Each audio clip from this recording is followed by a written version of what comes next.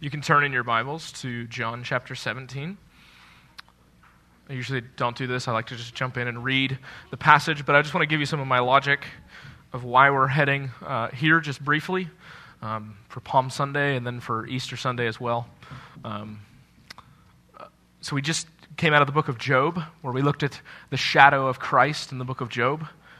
And I just wanted us to move from looking at the shadow of Christ before we get to Easter to just beholding the substance, to just beholding Christ in all his glory.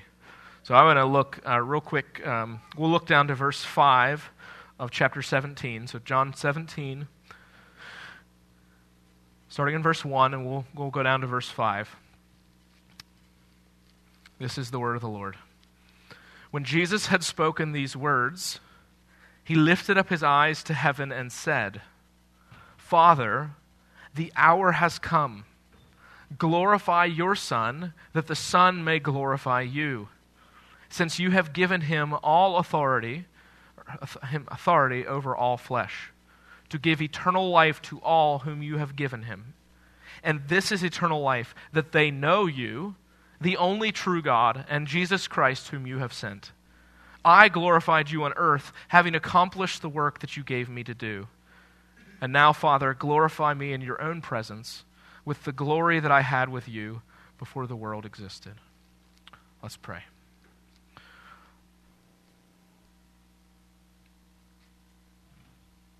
Father, there is just a particular glory and a particular just beauty that you have just taken me up in this passage this week. So God, give me the grace to show everyone here what you've shown me even this week. Just the beauty and the splendor that you are. God, it's like describing the Grand Canyon. It's like describing something that's so beautiful, we can't even fathom it. So I pray that you'd help me where words fall short. By your Spirit, would you bring life where there is none? Would you restore what is broken? And would you make known what is unclear? We can do nothing apart from you, so we pray that you'd help us now. We ask this in Jesus' name. Amen. So like I said, today's Palm Sunday. Now, Palm Sunday is what we celebrate the week before Easter Sunday, because it's the Sunday that Jesus would have entered Jerusalem, and he would have entered with palm branches. That's what we call Palm Sunday. They would have been praising him, saying, like we read this morning, "Hosanna, blessed is the Son of David. The King has come." And you may be thinking, you may be wondering, like, that's not all that we see him do. He starts to talk about then in chapter 12 of John about an hour that's coming. Now, I want you to think about, now where I'm picking up today in the story is right before his crucifixion. It's actually right before his betrayal. He's getting ready to go to the Garden of Gethsemane. So you think about the hour that is the darkest hour for the Lord Jesus. And you'd wonder, like, what, maybe you've never wondered this. I wonder this. What do you think was on Jesus' mind when he was going into his darkest hour? Now, we don't see often the prayers of Jesus. It's said often Jesus prayed, but this is the longest prayer we see of the Lord Jesus, recorded prayer in this way. And you wonder, what was Jesus consumed with? What was he consumed with in his thoughts during that time? And what was he praying for? What was he praying for as he approached the cross? And I would say it was simply this. It was glory. It was glory for himself, and it was glory for God's name. Now it's surprising, I think it's surprising, that we don't hear often, we're told often, Jesus went away to pray. We're hear from the disciples, "Oh, Jesus, teach us to pray." But when you hear Jesus pray, it sounds a lot different than the way me and you pray. Like, listen to the first words. "Father, the hour has come. Glorify your Son, that the Son may glorify you." People have said of John 17 that this is the equivalent of the burning bush of the Old Testament. This is the New Testament equivalent of Moses encountering the burning bush, because it is just so beautiful. It's so glorious. It's almost like, and I would just encourage you, if you've never read John 17, read the entirety of the prayer. We don't have time to do that today. But the passage, I would argue, is the very heart of Christ. And in his darkest moments, he wasn't praying, Lord, get me out of this. He wasn't praying, me, like, get me out of this. I don't want to do this. I'm not here for this. He says, Father, glorify your Son, that the Son may glorify you. Now, he just told, just as for context, right before this, from John 14 to John 16, we see Jesus, what's called the upper room discourse. Jesus sits down and he has the Passover. He celebrates the Passover with his disciples. He washes their feet. He tells them that he's leaving. But as he's going to the Garden of Gethsemane, we hear this prayer uttered. Now listen to it. Notice what he starts with. He says, when Jesus had spoken these words, that's the upper room discourse, he lifted up his eyes to heaven and said, Father, the hour has come. Glorify your Son, that the Son may glorify you. Now, if you're taking notes, you can see that first point there is simply just Christ's glory. Christ's glory, and I'm describing it as Jesus' desire is for God's glory. It's Christ's glory, and as Jesus' desire is for God's glory. Now, Jesus knew the path he was on, yet his mind was consumed. It was consumed with bringing glory to God. I want you to think about for a second your most sorrowful moment. What does your prayer sound like during that time? I'll tell you what mine sound like. Mine focus on one central subject, me, myself, and I. I'm just concerned with, Lord, get me out of this situation. This situation's hard. It's just centered on me. But I want you to notice how Jesus' prayer doesn't sound anything like that.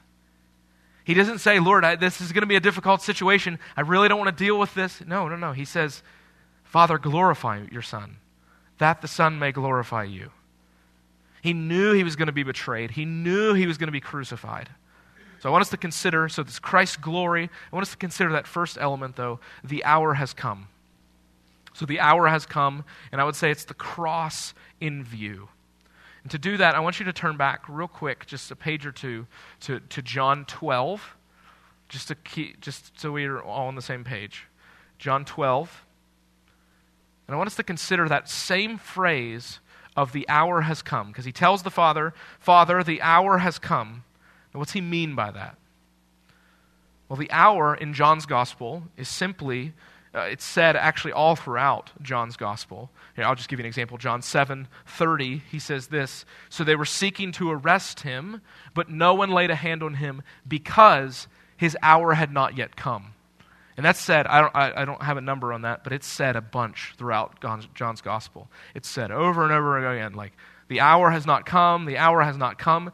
But all of a sudden, the mic drops, and Jesus is saying here in chapter 12, the hour's here. The hour's here, and you know when that hour started? Palm Sunday. Palm Sunday was the day that hour started. That's what Jared read this morning for us in that longer section. Jump down to verse 23 of chapter 12. Listen to what Jesus says. Now, the Greeks were coming to him, and something clicked in Jesus' mind. He basically says, look what he says in verse 23, and Jesus answered them, the hour has come for the Son of Man to be glorified. Now, I don't know, we could sit and wonder all day long why Jesus now saw that the hour was here, but for whatever reason, we can talk more about that, but I'm going to skip over that. So I want us to consider, though, what does it mean that the Son of Man is glorified? Because when I think about glorification, I have in my mind a picture of a king coming into town and he's being exalted, right? We have trumpets, we have kind of what we just saw, palm branches, he's riding in on a donkey. But notice what Jesus says. He describes the glorification in verse 24 of chapter 12, right down below verse 23. He says, truly, truly, I say to you, unless a grain of wheat falls into the earth and dies, it remains alone. But if it dies, it bears much fruit. So Jesus uses the analogy of a grain of wheat dying to show us something of the kind of death he's going to die. He's saying that if a grain of wheat doesn't die, then it doesn't produce fruit and there's no glory that comes from it in that way. But he compares his glorification to a grain of wheat that falls into the earth and dies. Now notice what he jumped down just a few verses to verse 31 and see what he then goes on to say. He says, now is the judgment of this world. Now will the ruler of this world be cast out. And I, when I am lifted up from the earth, will draw all people to myself. So now we're starting to see more clearly like what Jesus is saying. He's saying, I'm going to be glorified, and that glorification is going to the cross. It's going to the cross. And I want you to think for a second how inverted Jesus' kingdom is. When I talk about glorification, it looks a whole lot more like palm branches and trumpets and exaltation, right? But Jesus, he's saying when I'm going to be glorified, I'm going to go and I'm going to die for humanity. I'm going to die for people. And that's going to be my glorification. Now jump back to chapter 17, and I want you to consider then, so this is where we're almost picking up, or this is almost like a bookmark at some level of the hour. This idea of the hour has come. It bookmarks chapter 12 and chapter 20 or 17. And I want you to see then the glory of the Son. And he says in verse 1, the glory of the Son. And I want you to see the worthiness of Jesus. The hour has come, he says in verse 1. Glorify your Son, that the Son may glorify you. And we see the glory of the Son.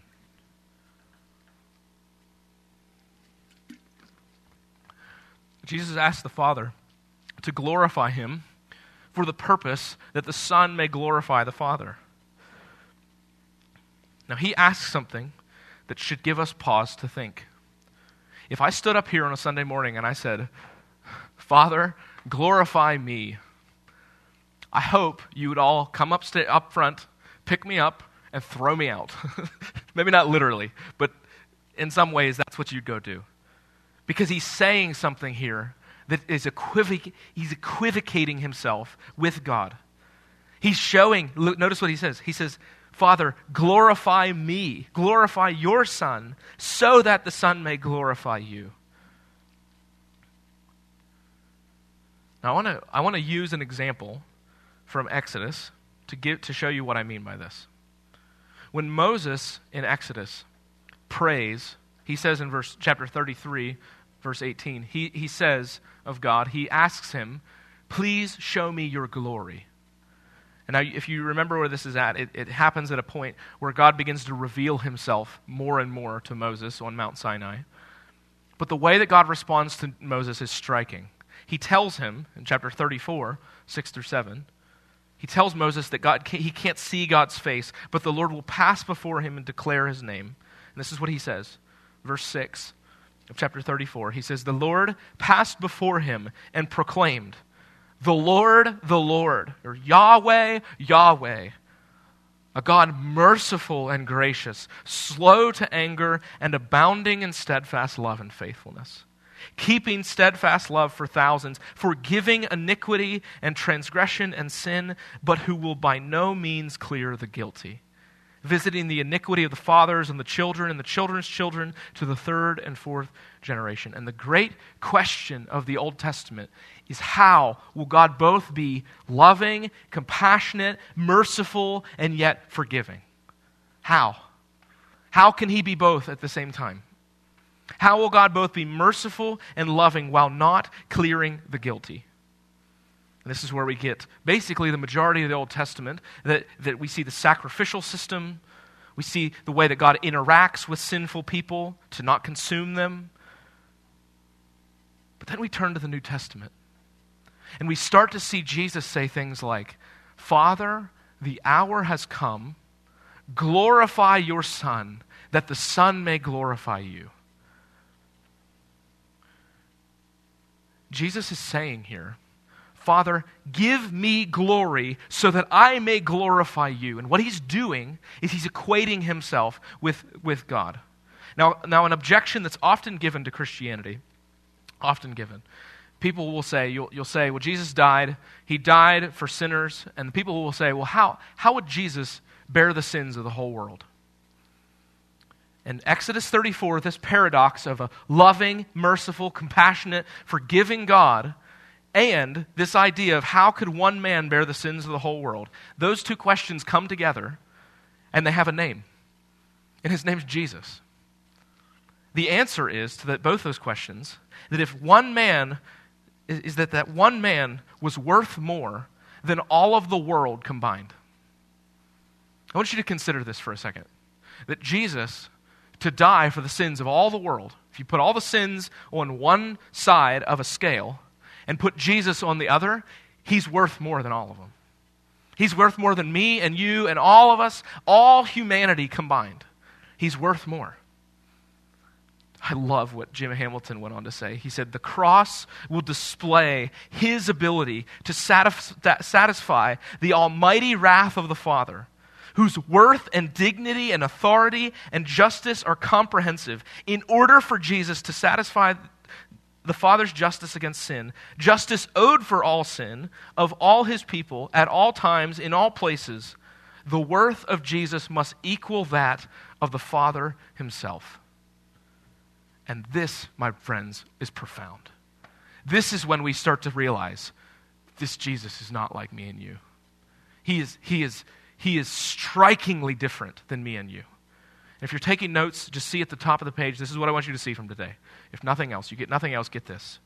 Since Christ is supremely worthy, then nothing is worth comparing to the joy of knowing him. I want to say that one more time.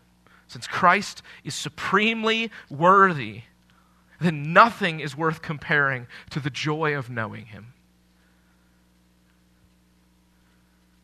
The worth of Christ is exponentially more than all humanity because he's equal with the Father in that way. Which is why he can pray, Father, glorify your Son, that the Son may glorify you. And here's just a simple application for you. This means that when me and you walk in sin, in any kind of sin, all it is, at some level, is a temptation, or it's a luring of us to believe that something is worth more than Christ. I want to say that one more time. This means that every sin that looks pleasable, what it does is it tries to show us that it's more worthy or worth more than Christ. And brothers and sisters, I want to tell you that the next time you find yourself tempted towards sin, I want you to stop and consider the worth and the beauty of Christ. Because the one who's worth more than all of the world, all humanity, all of them combined, what's he do for us? He goes and he dies for us. He goes and he dies for us. So I want you to consider that the next time you find yourself being tempted. So it's Christ. So we've seen Christ's glory. I want us to look down to the second point there, Christ's authority. And it's Jesus' desire to give life. So notice what he does there. He says in verse 1 and 2, and now I have a different translation there up in front of you, just as I think it's helpful sometimes to go back and forth. He says, Father, the time has come, glorify your Son, so that your Son may glorify you. Then he says, just as, verse 2, you have given him authority over all humanity, so that he may give eternal life to everyone you have given him. Now Jesus is asking that the Father glorify the Son in the same way that he has already given him all authority over all humanity. So I want you to see all authority. And it's that he may give life. Now, the founders of the United States of America knew of a principle that we would call later separation of power. They knew that there were different, that's why we have 3 branches of government, so that no one gets all the power at once. We're able to share power in that way. And as the old quote, there's an old line that goes, power tends to corrupt, and absolute power corrupts absolutely. I'll say that one more time. Power tends to corrupt, and absolute power tends to corrupt absolutely. And we can give an endless list of examples of countries and nations and leaders who've gained absolute power and have utterly destroyed nations. Mao Zedong in China, Hitler, Germany, and the examples go on and on and on.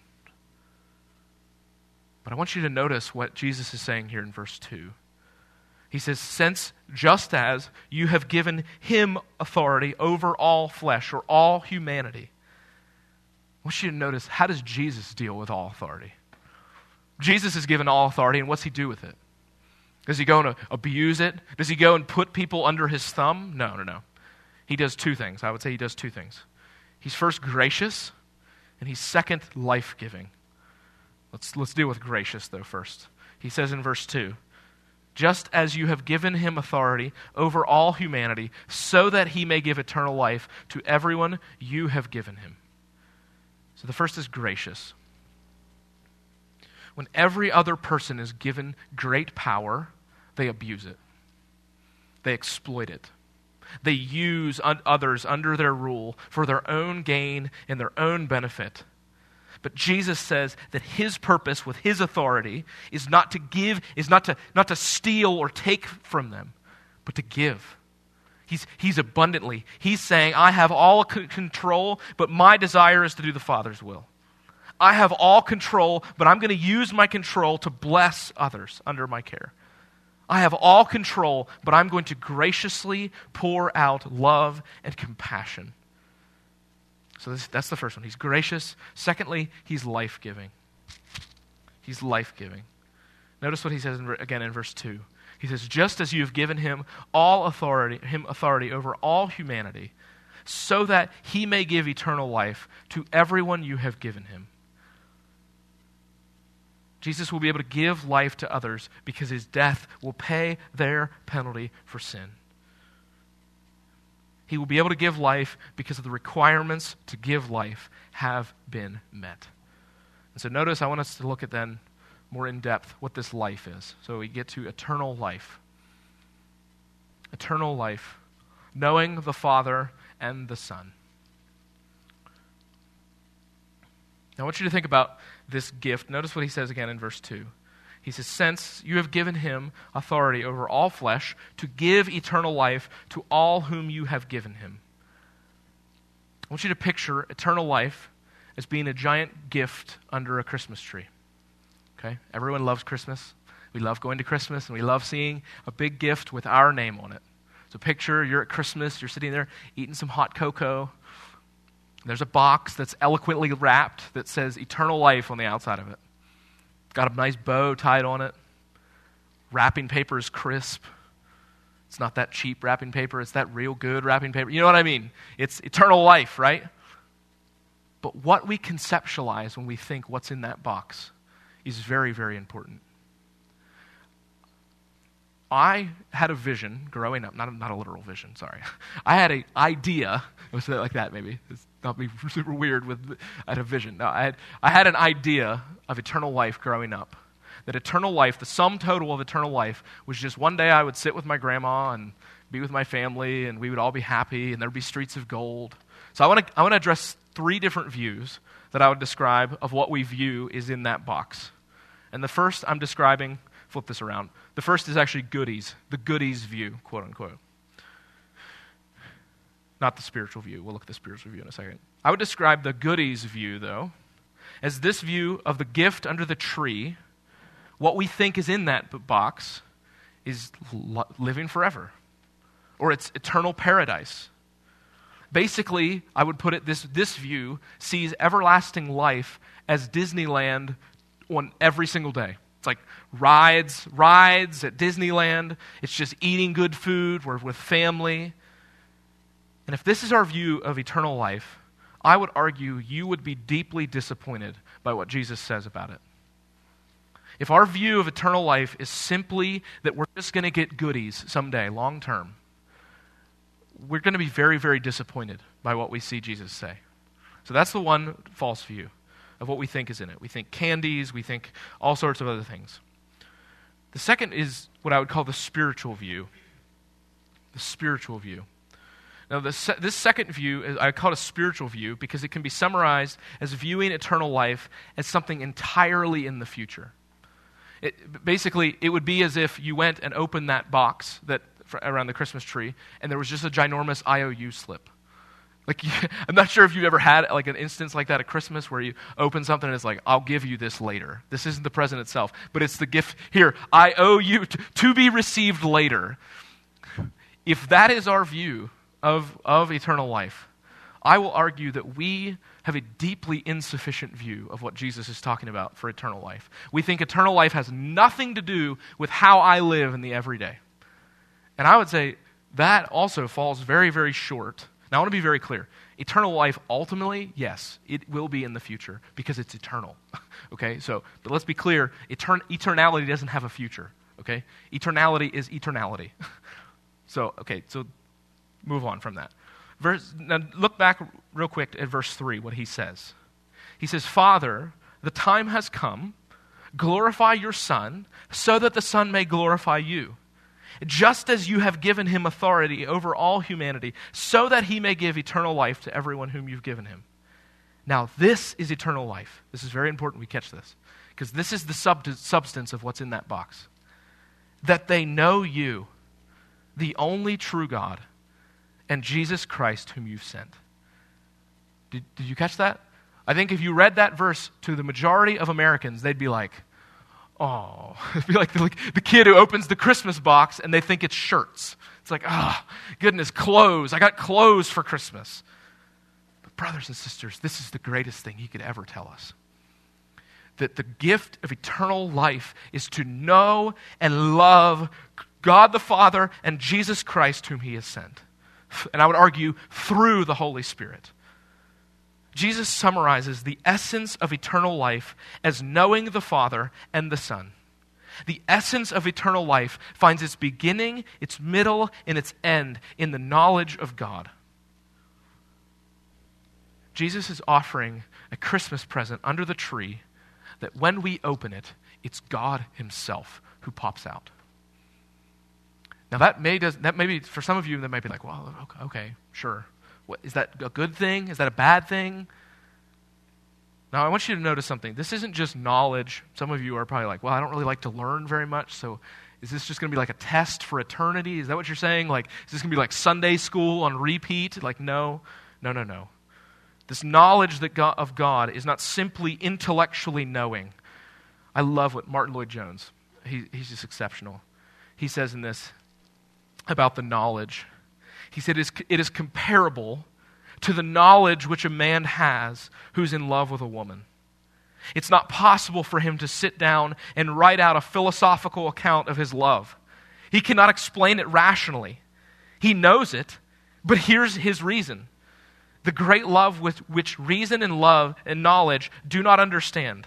That is it. We know because we have love, and love recognizes love, and love attracts love.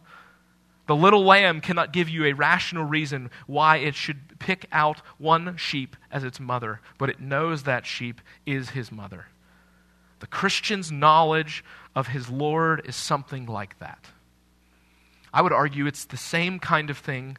It's the same kind of knowledge of the difference of writing out a description of my wife versus holding my wife's hand.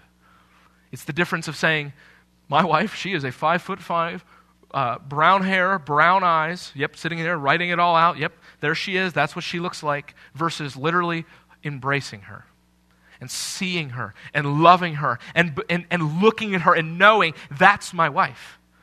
And this is what's offered for us. Eternal life is not just something that we were waiting someday in a magical land for. It's not a bunch of goodies. It's knowing and loving God. Since Christ is supremely worthy, nothing is worth comparing to the glory of knowing him, to the joy of knowing him. Listen to what Jesus, if you jump down in chapter 17 to verse 24, notice what he says later. Jesus says, Father, I desire that they also, now I want to be clear, we're not getting to this, but that's all of us. That's Christians from all time. He says, I desire that they also, whom you have given me, may be with me where I am, to see my glory that you have given me because you loved me before the foundation of the world. It says that when Jesus returns, we will stand and we will marvel at the glory and the splendor that he is. Again, Lloyd-Jones, exceptional in this way. He says, now eternal not only concerns duration. It does mean that, but it means something else. Eternal life means a life of a certain kind of quality. Life in this world is not only a temporary, limited life. Actually, as far as death is concerned, it is always, in a sense, a living death. Life outside God is not life. It is existence. For there's a difference between the two. And he goes on and he says, eternal life always carried that suggestion. Apart from God, life, as we call it, is really death. It's really death. It's really just existence. This is exactly what Paul talks about in another place in Philippians 3. He says the exact same thing. He says, but whatever gain I had. Now he talks about all the things that he did in his former life of Judaism, and he says, all those things, he said, I count them like rubbish. Why? Why could he count all of this pedigree that he had as rubbish? He says, but whatever gain I had, I counted as loss for the sake of Christ. Why? Why on earth would he do that? Indeed, I count everything as loss because of the surpassing worth of knowing Christ Jesus my Lord. For his sake I have suffered the loss of all things and count them as rubbish or as dung, in order that I may gain Christ and be found in him, not having a righteousness of my own that comes from the law, but that which comes through faith in Christ, the righteousness from God that depends on faith. And brothers and sisters, we really need to reckon with, what do we find worthy? And what do we find that competes for our love and our affection for Christ in that way? Since Christ is supremely worthy, then nothing is worth comparing to the joy of knowing him. Now I want us to wrap up. I want us to head in that direction. Let's go to this last point. And I want us to see Christ's joy. Christ's joy. And it's Jesus' desire for his joy. Now I want you to think about for a second. What do you think Jesus' posture of heart was going to the cross? Do you think it was annoyance? Was he frustrated? These stinking people. I've got to bear all their sins. Was he worried? And we chuckle. I mean, I know we all chuckle. I chuckle at that when I say that. But I think often it's the same reason not why when I sin I'm slow to come to Christ. Why? Because I think he's frustrated at me. Is he annoyed? Was he worried? Was he fearful? What if I told you that Christ's heart was filled with joy? I want you to think about that, how profound that is for a second. That Christ's heart considered the joy of experiencing communion he shared within the triune Godhead as better than anything else he could have experienced. So he says in verse 4, jump down to verse 4. He says, chapter 17, verse 4. I glorified you on earth, having accomplished the work that you gave me to do. So I want you to see this section of I have glorified you, that you may glorify me. And at the heart of Christ is the joy of obedience to his Father in heaven. Jesus was completely faithful to the Father at every point. Unlike Adam, our first father, Christ was completely faithful. Unlike Israel's rebellion in the wilderness, Christ was completely faithful. Unlike the priesthood which stood defiled, our high priest stood blameless. Unlike the unruly kings of the past, our great king wields his ultimate power perfectly. And he says, verse 4, I glorified you on earth, having accomplished the work that you gave me to do. That's that same word for accomplished is the same word that we get for finished. The NIV actually translated in verse 4. He says, I have brought you glory on earth by finishing the work that you gave me to do. Our faithful high priest, supremely worthy, supremely faithful, supremely able to bring about salvation. And what does he do? He goes to the cross with joy. He not only goes to the cross with joy, but then he cries out from the cross, it is finished. It is done. The work is over. There's nothing more to be done. And he bowed his head, verse 30, and gave up his spirit. When we hear Christ calling out from the cross, we need to hear he has been faithful in his life, he's been faithful in his death, and he will be faithful in his resurrection. Christ is supremely worthy, and nothing is worth comparing to the joy of knowing him. Now you may wonder, well, Daniel, how do you see joy in what he just said? Now notice what he says in verse 5. What he says in verse 5, and this is where we'll land. He says, "And now, Father, glorify me in your own presence with the glory that I had with you before the world existed." It's in a moment like this that we approach Jesus and we wonder, this guy's not like me. This guy's on a different plane than I am.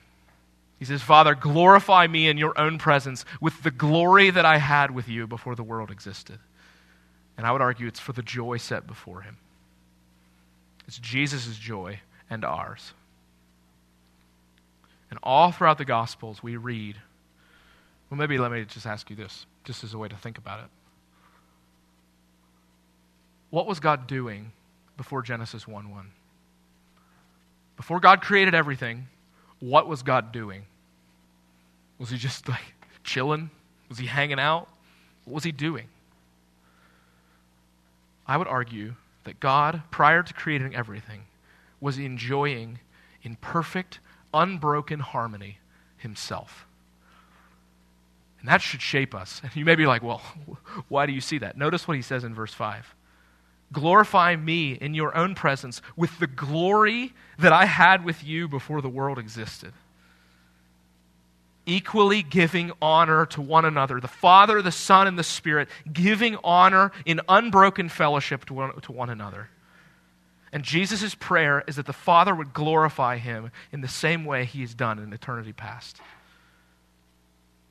And then we hear from the author of Hebrews, when he tells us, hey, look at the hall of faith, look at these people who've been faithful. Then he tells us this last piece in Hebrews 12:2. He says, looking to Jesus, the founder and perfecter of faith, who for the joy that was set before him endured the cross. We have a Savior who's utterly unlike me and you. If I would have had to bear your sins, I would be frustrated. But our Lord Jesus, he bore our sins and was joyful and endured the cross, despising the shame, and is seated at the right hand of God. And then he says, jump down to verse 13 of chapter 17.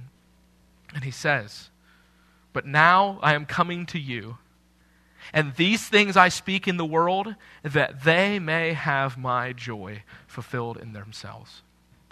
Brothers and sisters, the hope of the gospel is not just for some distant day, long into the future. The eternal life that Christ has come to offer is for right now. The essence of it is for right now. And so we need to ask the question, are we clinging to the Lord Jesus? Are we holding him? Are we supremely valuing him? Since Christ is supremely worthy, then nothing is worth comparing to the joy of knowing him. So I want us to take a moment of just reflection, and you can reflect or you can respond in any way that God's prompting you to do so.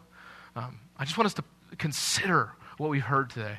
And if you wonder more about what John 17 talks about, I just encourage you this week, read through John 17. There's just a beautiful glory in this passage. So I want us to just take a minute to reflect, but respond in any way the Lord's prompting you to do so.